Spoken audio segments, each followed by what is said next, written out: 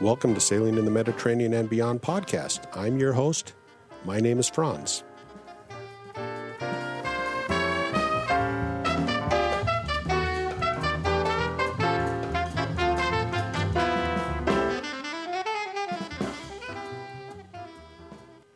Well, I've sort of solidified my summer sailing schedule. I'm going to be flying to Amsterdam and actually, hopefully, meeting up with a listener in Amsterdam. And then we'll be flying down to Dubrovnik, putting the boat in the water, sailing down to Montenegro to deal with the ridiculous EU VAT tax situation and start the time clock over again.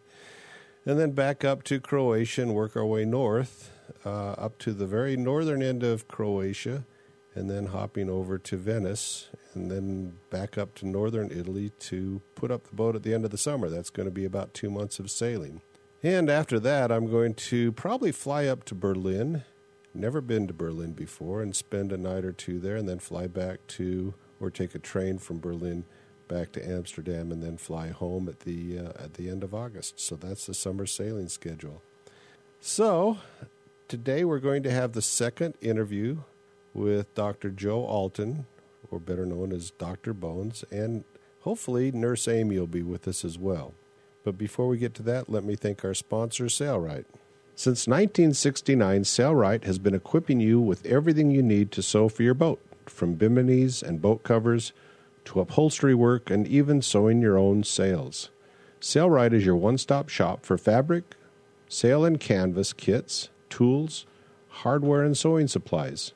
Sailrite is also the maker of the patented UltraFeed sewing machine, a portable heavy-duty machine that can handle all the sewing jobs for your boat and more. A passionate crew of DIYers, Sailrite produces high-quality, free how-to videos to empower their customers to turn their sewing dreams into a reality. Well, before we get on to the interview, I just want to remind you that if you want to support this podcast, there's 3 ways to do it. You can buy my audio products available at medsailor.com, which consists primarily of the old podcasts. If you want to go back in the library and buy the podcasts from way back when, you can buy those in 20 podcast bundles for $10 each, 50 cents a podcast. Second way is you can become a Patreon. And you go to patreon.com/medsailor and sign up. There's multiple rewards for supporting me on Patreon. At the $25 per month reward, you get all my back catalog basically for free. Well, not for free, for your patronage. And then also I have audio products. Besides the old podcasts, I have audio lessons for the ASA 101, the 103, and the 104. I can't teach you how to sail in a podcast or an audio book, but I can teach you the basics and the theory and the vocabulary of sailing, and what you need to understand to pass the written portion of the American Sailing Association exams, the ASA 101, the 103, and the 104. Those are 3 different sets of audio lessons. So I guess that's the 3. The audio books, the podcasts, and the patronage. All right, let's get on to my interview with Dr. Joe Alton, and hopefully Nurse Amy. All right, I'm back with Dr. Joe Alton, Dr. Bones, and Nurse Amy, and we're just going to continue on this interview from where we left off last week. And the last recording and the last interview, we talked a lot about blood, and I actually got my tourniquet in the mail.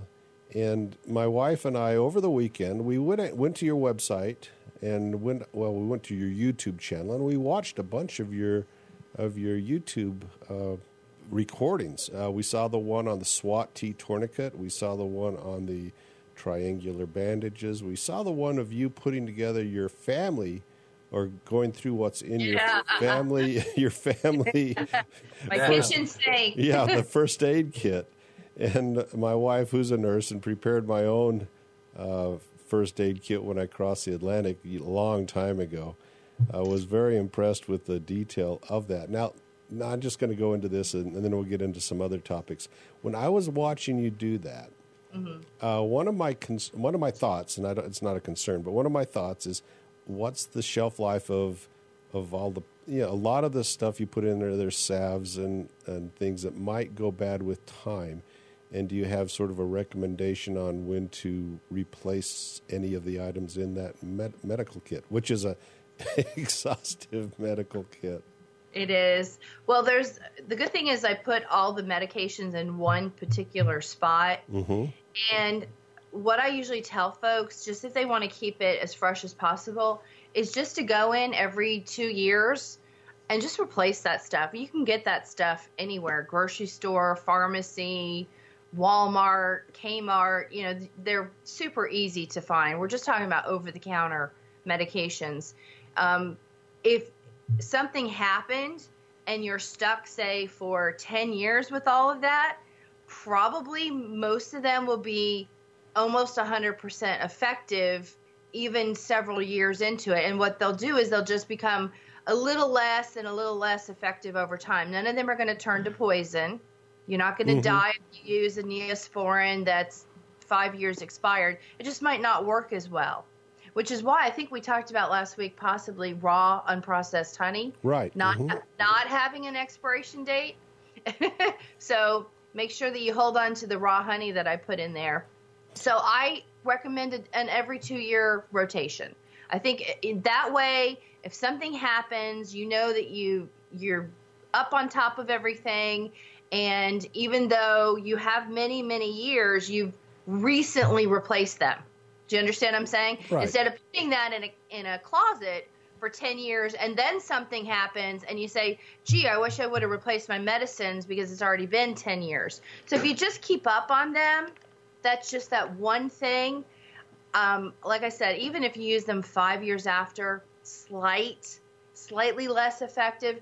The things that affect expiration dates, I'm sure my husband's going to talk about that in a second, are just a limited number of things. I'm going to go ahead and let you talk, honey. All right, of course. Expirations. And specifically, we're talking now about the Tylenol, the ibuprofen, there's triple antibiotic ointment, A&D ointment, right. Vaseline, those kind of things we're talking about specifically.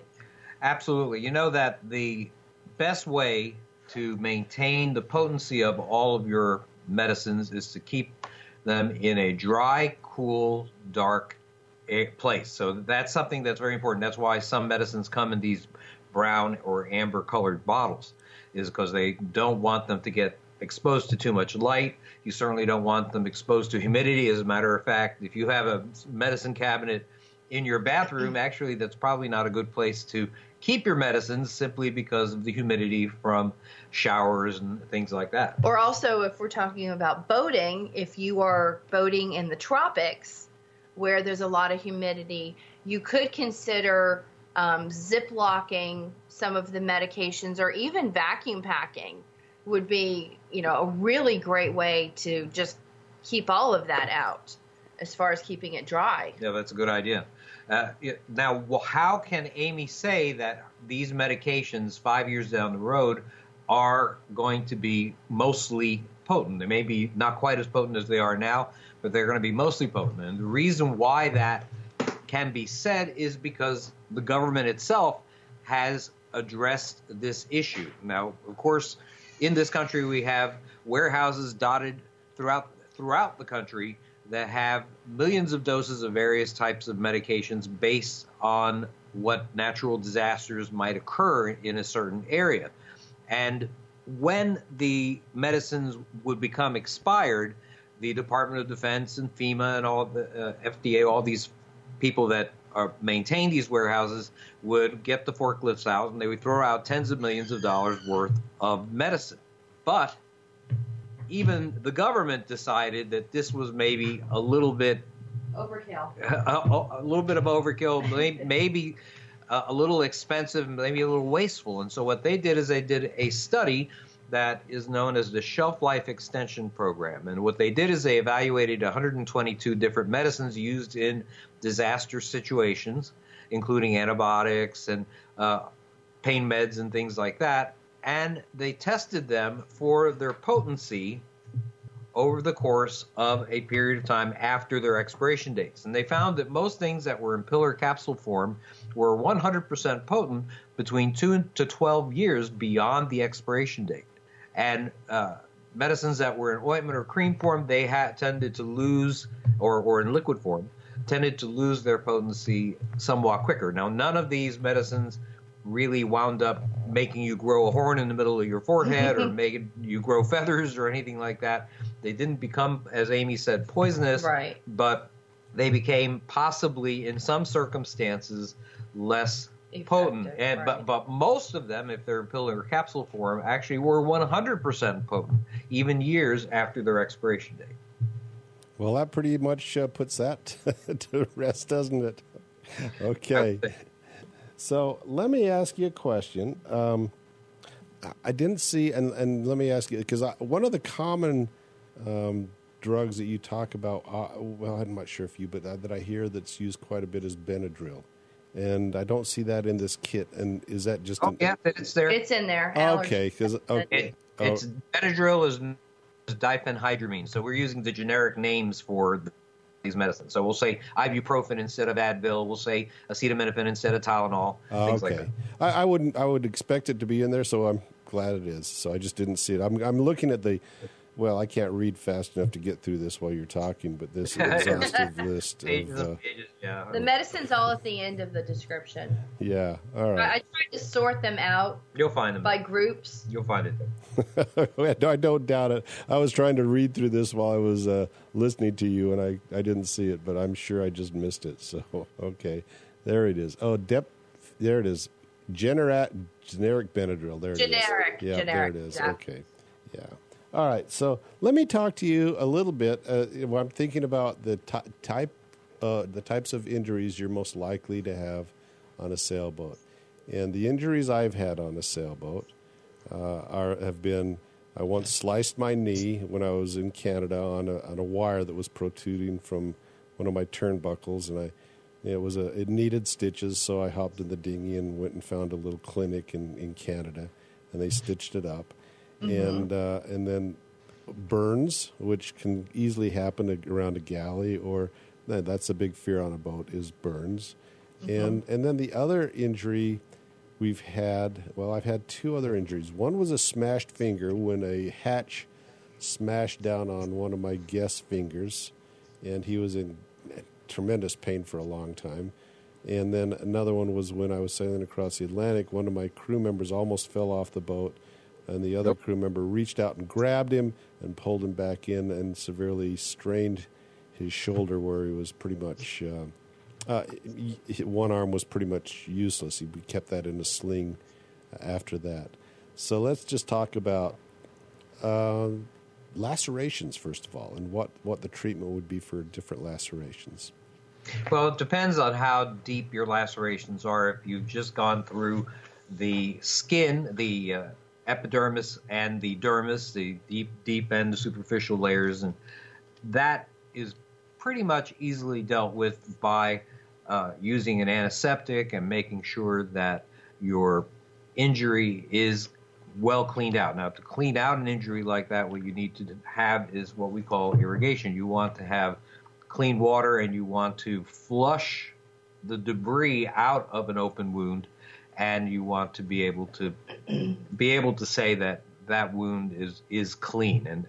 And in boats, I don't know how clean it would be. I know that in the wilderness it may be difficult, that a lot of the wounds would be actually dirty wounds, but it's hard to say on a boat. If you have, I know that a lot of people that are boat owners are just meticulous about about cleanliness on the boat itself. So it's really hard to say, but it just depends on how deep the wound is and how many layers it's gone through. There are going to be situations if you go through subcutaneous fat, muscle tissue, it's more than just the skin, that you have to wonder if you need to close a wound. That's a very tricky thing, because you just have to have just the right judgment, because if that wound has bacteria colonizing it, well, if you close the skin over it, it may certainly can cause abscesses or can cause a pretty significant infection. There's actually, with seawater, a type of bacteria called Vibrio vulnificus, which is a flesh-eating type of bacteria. It can really cause a lot a lot of damage, and it travels from place to place on the body, so you could actually have a laceration on your arm and wind up losing a part of your leg as a result of the condition called necrotizing fasciitis that occurs with this bacteria and a number of others. Okay. Well, fortunately, that's never happened to me, but I've certainly I always seem to give blood to the boat somewhere along the way.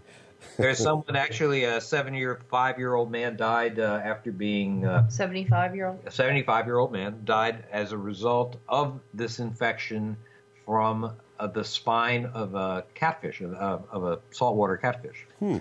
That happened just a few months ago in Florida. Okay, all right. So it does happen. Crazy stories out there. Yeah, and I guess there's really no way of protecting yourself against that, is there? I mean, it's just It just randomly happened to him. Right. Well, you might consider wearing some protective gloves to try not to get stuck with the catfish spine. Yeah. But sometimes you bring up your hook and you just don't know what's on it to the last second. You're like, what's this? Crazy things happen. Look what happened to Steve Irwin, diving with a stingray and wound up getting stabbed in the heart with the spine. I mean, just amazing. What was it? He's a crocodile hunter? Is that what they call it? Mm-hmm. Yeah. Mm-hmm. Yep. That's right. Yep. And he was young too, with 2 little kids. Yeah, he had 2 little kids. You just never know. Safety first. Like Joe was saying, wear the gloves. Put the boots on. Make sure you have protection on your head if you need to do something in construction. It's just all about safety.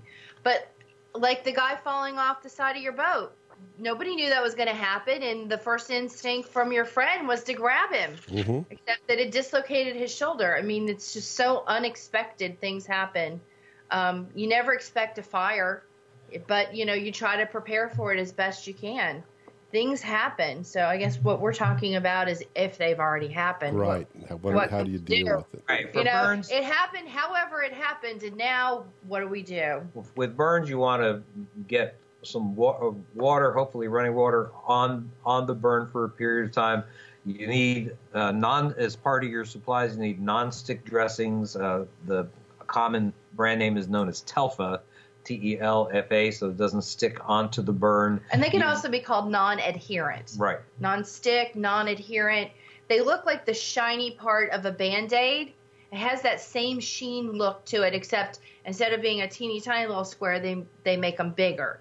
Now they have it's a very similar type bandage. They have specific burn dressings known as Xeroform, Xero foam, Xeroform. Form. I'm sorry. Form. Form dressings that are specifically meant for burns, but you can make your own by simply taking gauze and some petroleum jelly and just sort of mash it up so you have this sticky dressing and use that. Or you could also use raw and processed honey instead of that, or a triple antibiotic or a Neosporin kind of ointment, right? So you could sort of make your own there. Okay, so you basically put the dressing into the sterile gauze and just gently lay that over the burn then, is that right? Well, you're putting the ointment on the gauze and then turning the whole thing over onto the wound. Okay. Or you can squish the ointment onto the burn. It's just, if you put it on the dressing, then you're not moving around the burn so much. You know what I'm saying? You're like spreading that ointment around on somebody who's got a burn. It probably doesn't feel real well. But if you spread it on the gauze and then flip it over, you're not manipulating the poor person's burned area. So that's why we say put it on the gauze and then just turn it over onto the wound. Okay, and then just gently cover it. You don't want to bind it. Yeah, okay. Right. Okay, just loosely. A rolled gauze just around the limb. A paper tape is very gentle. You want to just be, super loose about it. It doesn't need to be tight and bound by any pressure whatsoever. Now, your crew member who wound up being grabbed or prevented from falling completely overboard but injuring the shoulder, obviously that person should have a sling put on once was the shoulder actually dislocated? I forget. I don't know. Well, I don't think the shoulder was dislocated. It just was he was in a lot of pain at that point in time, and And I don't think there's really much we could do except for immobilize it. Right, and that's a good idea. And indeed, the video that you mentioned about the triangular dressing, that shows you exactly how you should immobilize that type of injury. So check out our YouTube channel, Dr. Bones Nurse Amy is the name of the channel, and you'll see that. Yeah, now if you had some access, go ahead. I'm going to give a warning to people. Once they get onto your channel, there'll go an afternoon of watching videos.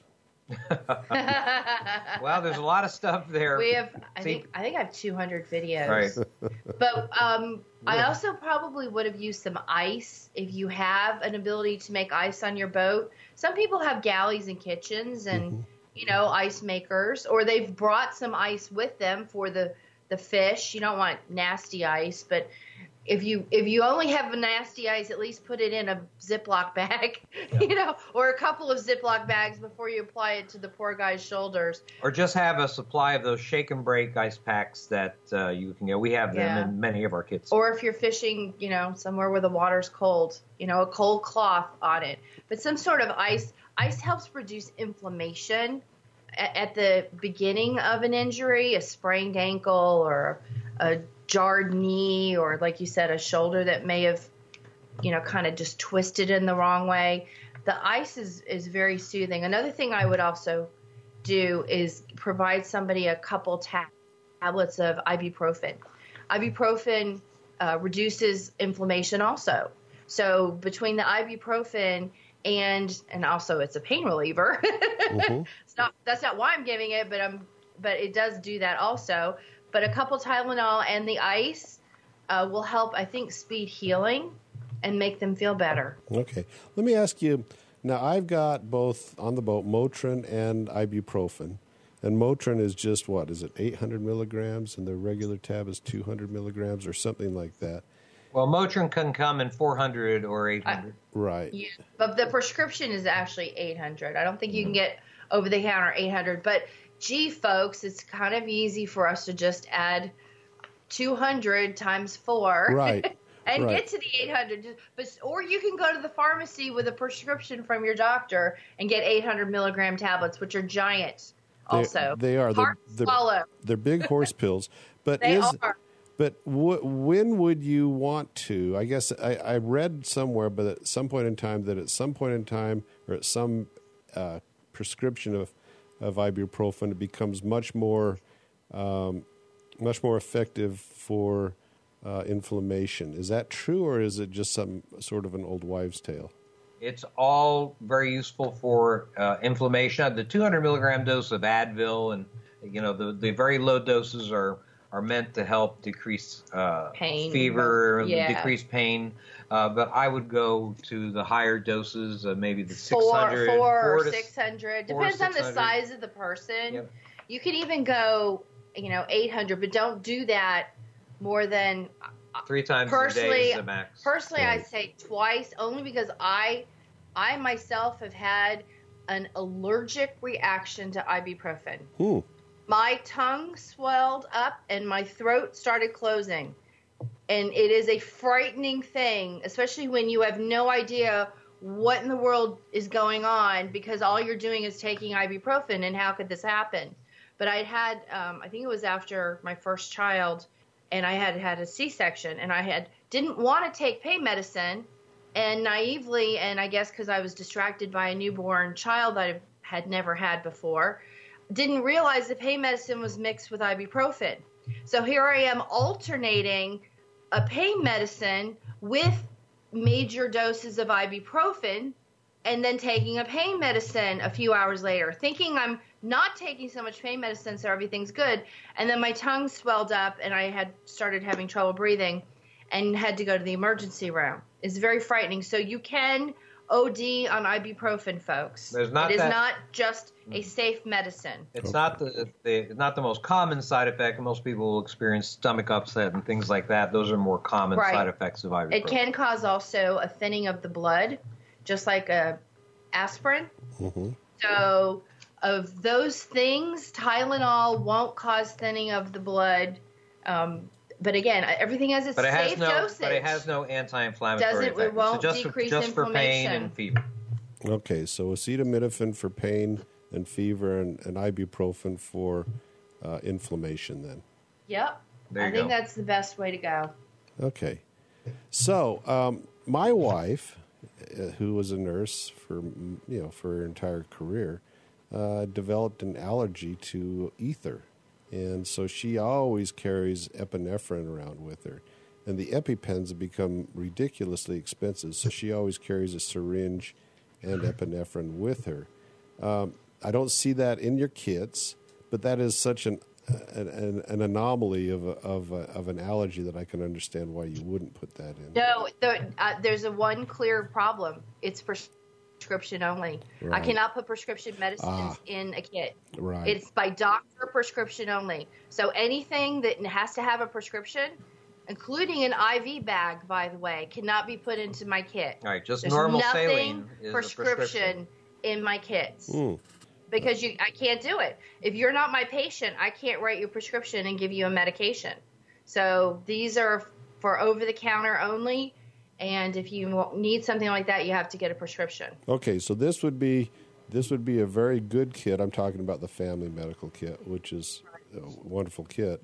But this is where if you have special needs, you need to add that to your kit yourself. Then Exactly. If you take blood pressure pills, or you have high cholesterol, or whatever else that you have a condition for, or like she has an allergy. I have an allergy to a medication that I make sure I don't take, not the ibuprofen, but something different. So, if you've got to carry an EpiPen, you've got to carry an EpiPen. And get it from the doctor. And with regards to IV fluids, you have to realize that there is a certain amount of weight associated with having to pack IV fluids. Now, you may be able to put that on your boat, but most of the folks that we deal with are dealing with wilderness or off-grid issues, and indeed weight means a lot. Right, each of the IV liters of IV fluids are several pounds. Yeah, and so it's sort of difficult. Well, and then you have to have the knowledge to be able to insert an IV needle into somebody too. So that's a very specialized skill to be able to do that. Training takes training and knowledge of complications and dangers of doing what you do. Right. We talk also about the vials of epinephrine that oftentimes are used. That's what she's carrying. If you don't have the $300 EpiPens, then you need to actually carry a vial with you. And the nurses and doctors certainly can do that. Right. And that's why your wife knows to do that. Right. And also the EpiPens expire where the vials have a longer shelf life as well. And the vials are fairly inexpensive. So exactly, that is so true. Big difference, yes. Absolutely. All right, I want to ask you a question on when to use super glue and what the techniques would be for super glue to close up a wound. And like you say, after you make sure it's super clean before you would do that. Right, that's very important with regards to super glue. Super glue is a cyanoacrylate, and there's a medical version of cyanoacrylate known as Dermabond, and this is a prescription product that costs probably about $50, but you can actually use super glue, actual industrial super glue, to close a wound in times of trouble where you just don't, or when you're off the grid and you just don't have anything else. And how do I know that? Because there are countries in this world that don't have two nickels to rub together, and when people show up at the emergency room with a laceration, they use regular industrial super glue to close those wounds, and they claim actually to have less of an infection rate than with the prescription stuff. So this is something that is definitely an option. Super glue may possibly cause an allergic reaction, so you could test it on your crew by placing one drop on the inside of a forearm, let's say, and see what happens 24 hours later. If it's red and irritated, then that person might be allergic to it. But if not, it certainly is an option. And this is how you would use it. Basically, you would have somebody hold the skin together, the cut ends of the skin together of the laceration. And that can even be the patient holding that could be the patient. With clean hands. Right, with clean hands. Or gloves. And you apply a layer of super glue directly upon the actual cut ends of the skin and making sure that the skin is indeed tightly together. Because you don't want any super glue to actually harden, between the layers of skin that you want to actually put together. I want to clarify this. What we're talking about is, let's say, spackle on the outside. We're not talking about Gorilla Glue sticking two things together to hold them. This is not going on the inside of the wound to stick it together. This is a superficial, topical, external application, like a varnish on the outside of a wound with the wound edges pulled tightly together. Exactly. Okay, so it's inside. So you're not going to pinch it and pucker it up. You're going to push it together so it's laying flat on the body. Is that what I'm thinking?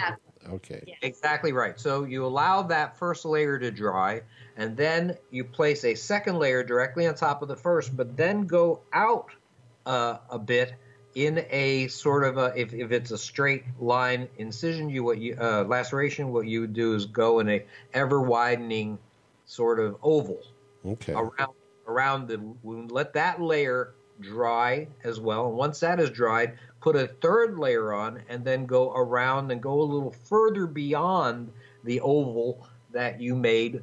So you have 3 full layers. And it's like applying nail polish. You're going to put a layer on, let your nails dry, then put another layer on, and let your nails dry, and then another layer and let your nails dry. I know all the men out there understand what I'm talking about. I had no idea that you did that. Hey, why not just there are women boaters out there that get what I'm talking about. How about that? So the thing that's important to know with regards to super glue is that it doesn't take getting wet very easily, very, very well. Okay. So you have to keep that relatively dry. It shouldn't be over an area that gets a lot of strain, like a joint. So if you have a laceration knuckle on your knee, right, you're probably better off using sutures or staples if you're going to close the wound, rather than using super glue or just steri strips or butterfly closures, things like that. It also doesn't take triple antibiotic very well. Right. That breaks it down. And that's right. It actually will degrade the super glue closure. But the good thing is that the super glue itself forms a barrier against infection. And so you're getting some benefit from an infection standpoint as well. It creates its own protection. Would you glue a bandage on top of it? No need. All right. No need to do that. It should go directly on the skin. Plus, I would like to see what's going on with the wound. That way, in case it does turn red or starts looking funky, you can see it. If you cover something up, you can't really see it. So I wouldn't do that. Super glue is for something really, really shallow, really, really not a in an terrible area of stress. cut. Right, exactly. Not in an area that's going to get a lot of strain. Right.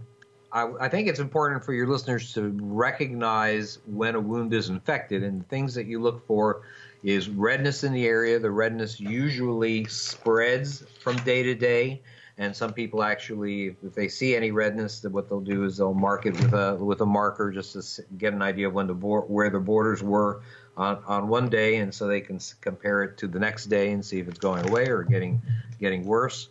Another thing is that the skin has a tendency to swell and start becoming shiny around where the edges of the wound are, and of course, it becomes warm to the touch. So the area becomes warm to the touch compared to, let's say, if it's on your arm compared to the other arm.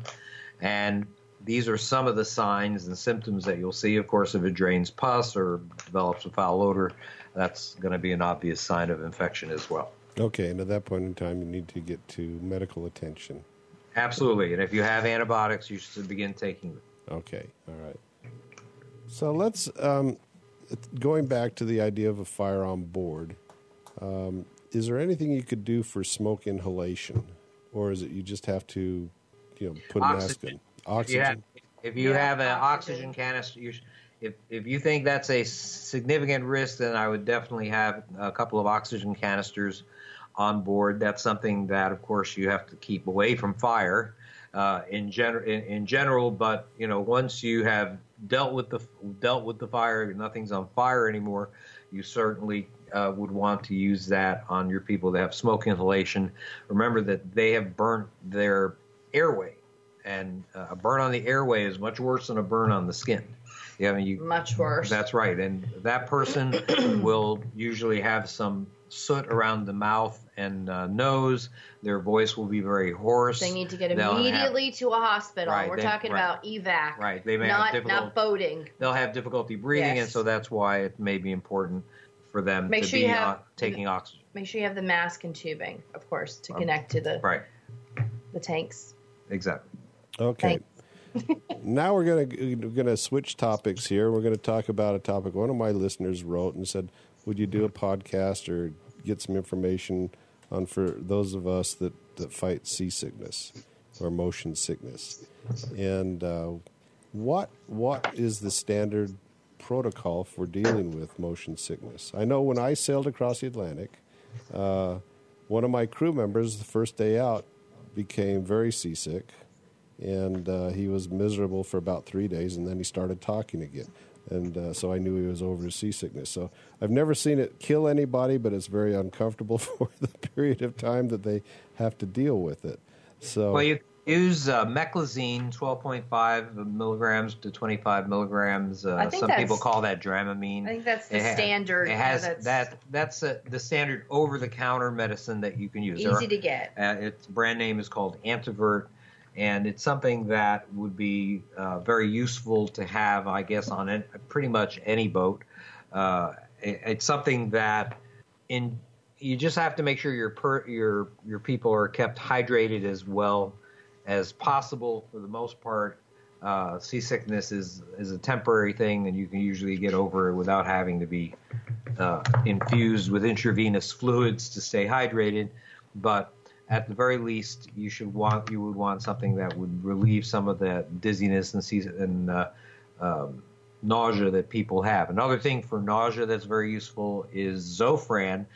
Before your voyage, you make sure that you go to your doctor and tell them you're going on a voyage and that you're going to be at risk for seasickness, and ask him for some Zofran, Zofran, very useful anti-nausea agent.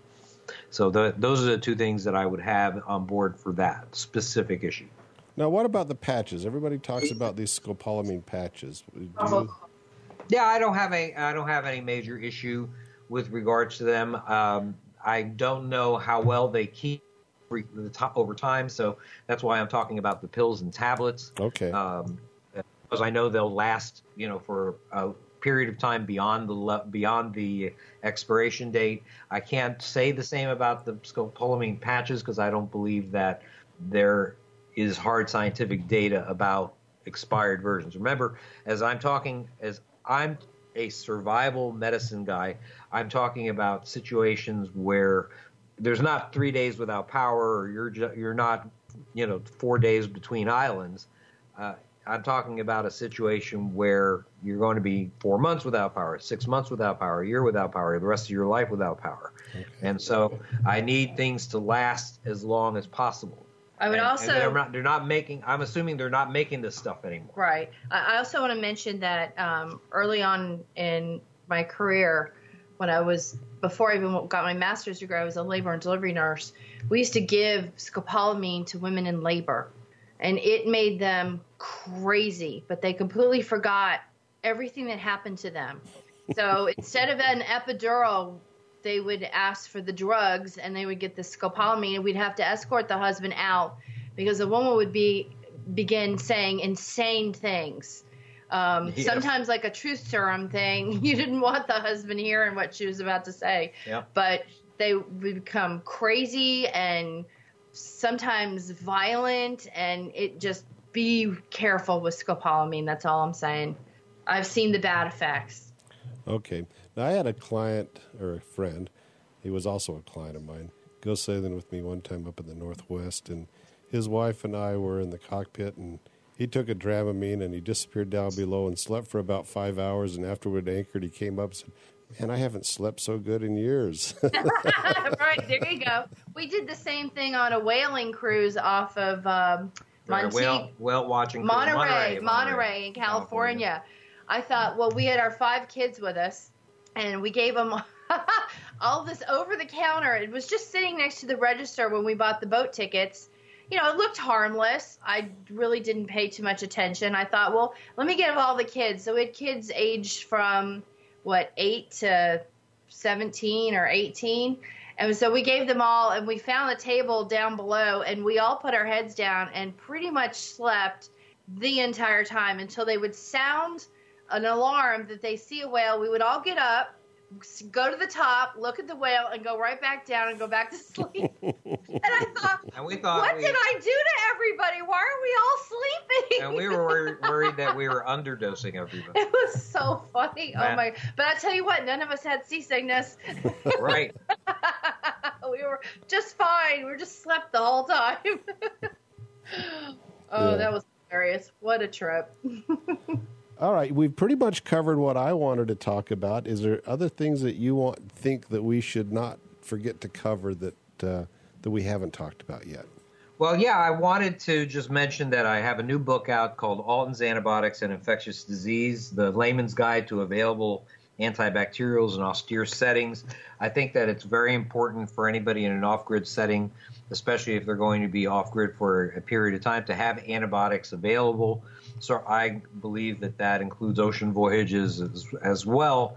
And I've written a book about the various types of antibiotics that you can get without a prescription in quantity if you need to, so that you can have a supply for either disaster settings or for a long ocean voyage, things like that. So we talk about a dozen different antibiotics that I found in both avian and aquatic form that you can get without a prescription that are exactly alike to human antibiotics. And the way I know that is by, just putting together my experience, not only as a physician, but also as somebody who has both birds and fish. So I have both avian and aquatic antibiotics. I've used them. And, of course, I've given human antibiotics to my human patients when I practice. I never thought twice about it for about 20 years. We had a huge container of, was it 500 tablets? 500 tablets of tetracycline in our garage that we kept just in case our fish needed some treatment.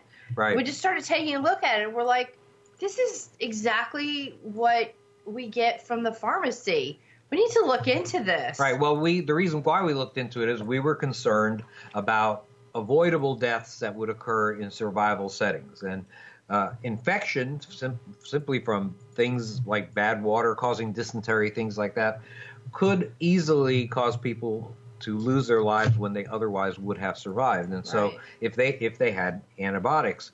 And so we looked at our fish antibiotics and our bird antibiotics as a possible option, since we were able to get them without a prescription. We can get them in whatever quantity that we wanted to. Right. And we took a look at our fish antibiotic called FishMox, and it had exactly one ingredient. That ingredient was amoxicillin 500 milligrams. And we looked at our human amoxicillin. It has one ingredient, amoxicillin 500 milligrams. So the fish antibiotic essentially didn't have anything that made your scales shinier, that made your fins longer or anything like that. It was just the one ingredient. And the funny thing is that it was 500 milligrams, which was exactly the human dosage. And we were wondering why a tilapia, which we were growing in ponds at that time, or tropical fish, which we also had, why a guppy would require an adult human dosage of amoxicillin if they had an infection. Or why they would put it in that dosage. Why they would put it in that form, right. And so thankfully there are websites, and anyone can do this. If you buy, a small amount or one bottle to just see for yourself and open up the bottle. They come in, you can even buy them as few as 12 capsules. But buy it, open it up, and go on drugs.com. Right. If you look at the amoxicillin that's made by Deva Pharmaceuticals. Okay. All right. So, okay. I shut off the phone, so that's okay. So, Deva Pharmaceuticals. Okay. If you look at the amoxicillin that's produced by Deva Pharmaceuticals for humans, and you look at the 500 milligram dosage, it's a red and pink capsule with the numbers and letters WC731 on it. If you look at FishMox, the 500 milligram version, it's a red and pink capsule with the number letters WC731 on it. So in other words, it is identical. And after discussing things with some pharmacists that are also interested in preparedness, we realized that they were indeed the same antibiotic, just separated out into different batches and put into different bottles, one that had a fish on it and one that didn't. And so we found about a dozen antibiotics that were like that, including things like azithromycin, Z-Pak. We found doxycycline. We found tetracycline. We found clindamycin or Cleocin. We found Keflex or cephalexin. And these were all available without a prescription in whatever quantity that you needed or that you could afford. And they are what I recommend to every preparedness-minded individual with regards to having supplies that may prevent infection or treat infection in situations where modern medicine is not available. So I actually just ordered it on while we've been sitting here talking, and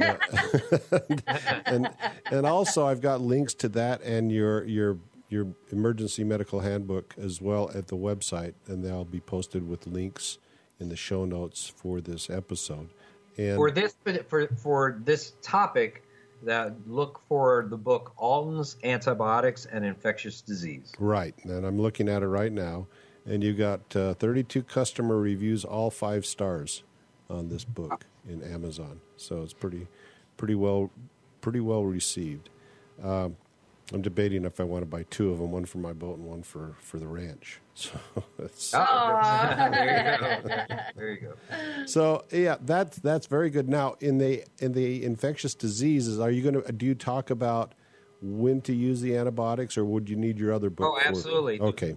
Yes, the book tells you generally about the types of infections that would be treatable with antibiotics. It talks about bacterial and parasitic infections. It talks about the common ones that you would find in the world today in let's say the United States, things that are common in the United States and how to recognize them. Then it talks about things that types of infections that will become common in times of trouble or in underdeveloped countries, things like typhoid, things like typhus, things like cholera. Now, how to identify these? It's important to recognize these that can be treated with antibiotics so you can treat them quickly before they get out of hand. Then we talk about the antibiotics, how antibiotics work, the different families of antibiotics. Then we go into each individual antibiotic that you can indeed obtain. That's why we call it the layman's guide to available antibacterials in austere settings. And we tell you specifically how each antibiotic works, what it would treat. So, for example, under clindamycin, I tell you for dental infections, you take 150 milligrams orally every 6 hours for 7 days. We cut off a second there. So for dental, go back and tell me what you take for a dental infection again. So dental infections, you would take 150 milligrams orally every 6 hours for seven days. For pneumonias, you would take 150 to 300. Just okay. A lot. The animal bite wounds, we have the dose for that. For MRSA, for everything from bacterial vaginitis to anthrax, and the antibiotics, the exact dosage, how to use these antibiotics for children if it's appropriate to use them for children. Some you can't, some you can. If you can use them when you're pregnant, or if you can't use them when you're pregnant, can you use them if you're allergic to penicillin, et cetera, et cetera. Well, it sounds like something everybody should have at least one copy of, and possibly 2. So this is really a reference book and a way of identifying what you might be needing. I mean, one of the things that I know we see a lot when we sail, because we sailed a lot in Turkey and we sailed a lot in Greece, and I told you this last time we talked, was dysentery. And Cipro, I think, is what we took for dysentery. Cipro. Yes. We talked about Cipro. And we discussed Cipro in the book in detail. And we discussed dysentery and all the various bacteria that can cause those kinds of contaminated water kind of illnesses. All right. Well, I'm like I say, there's going to be links to your books. And also, I notice on your doomandbloom.com, and it's also doomandbloom.net website, you've got a lot of other books that you recommend people might consider besides your own. You've got Gray's Anatomy here. You've got Stedman's Medical Dictionary.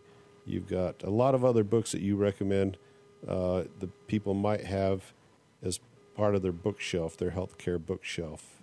in here. Yes. And some people may be watching the new series called The Hot Zone, which is about Ebola. I actually have a book that made Amazon's top 100 during the Ebola epidemic in West Africa. We're in the midst of the second largest Ebola epidemic right now in the Congo.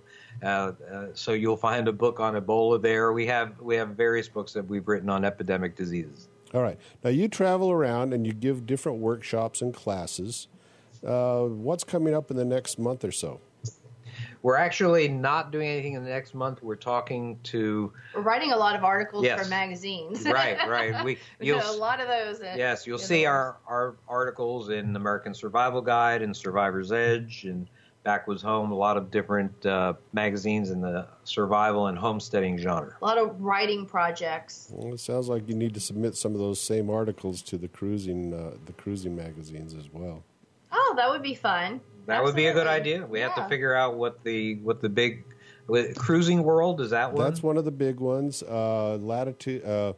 What is it? There's a couple big ones. One's dealing with a lot of offshore sailing, and I can't tell you off the top of my head. But yeah, I mean, you should be submitting. I mean, basically the same articles could be submitted to multiple outlets, and they're not really going to cross over very often. Interesting. All right, well, thank you for the good idea. We actually live in South Florida, so we're in a big boating area for sure. Yeah.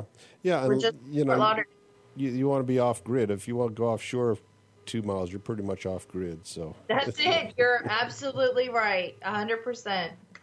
All right. Thank you so much. I want to get you back on in another year or so and catch up, and I really appreciate you coming back for, this would be the fourth interview we've had. And I really appreciate your time. Thank you so much, Franz. Have a beautiful day. All right. Talk to you later. Thank you.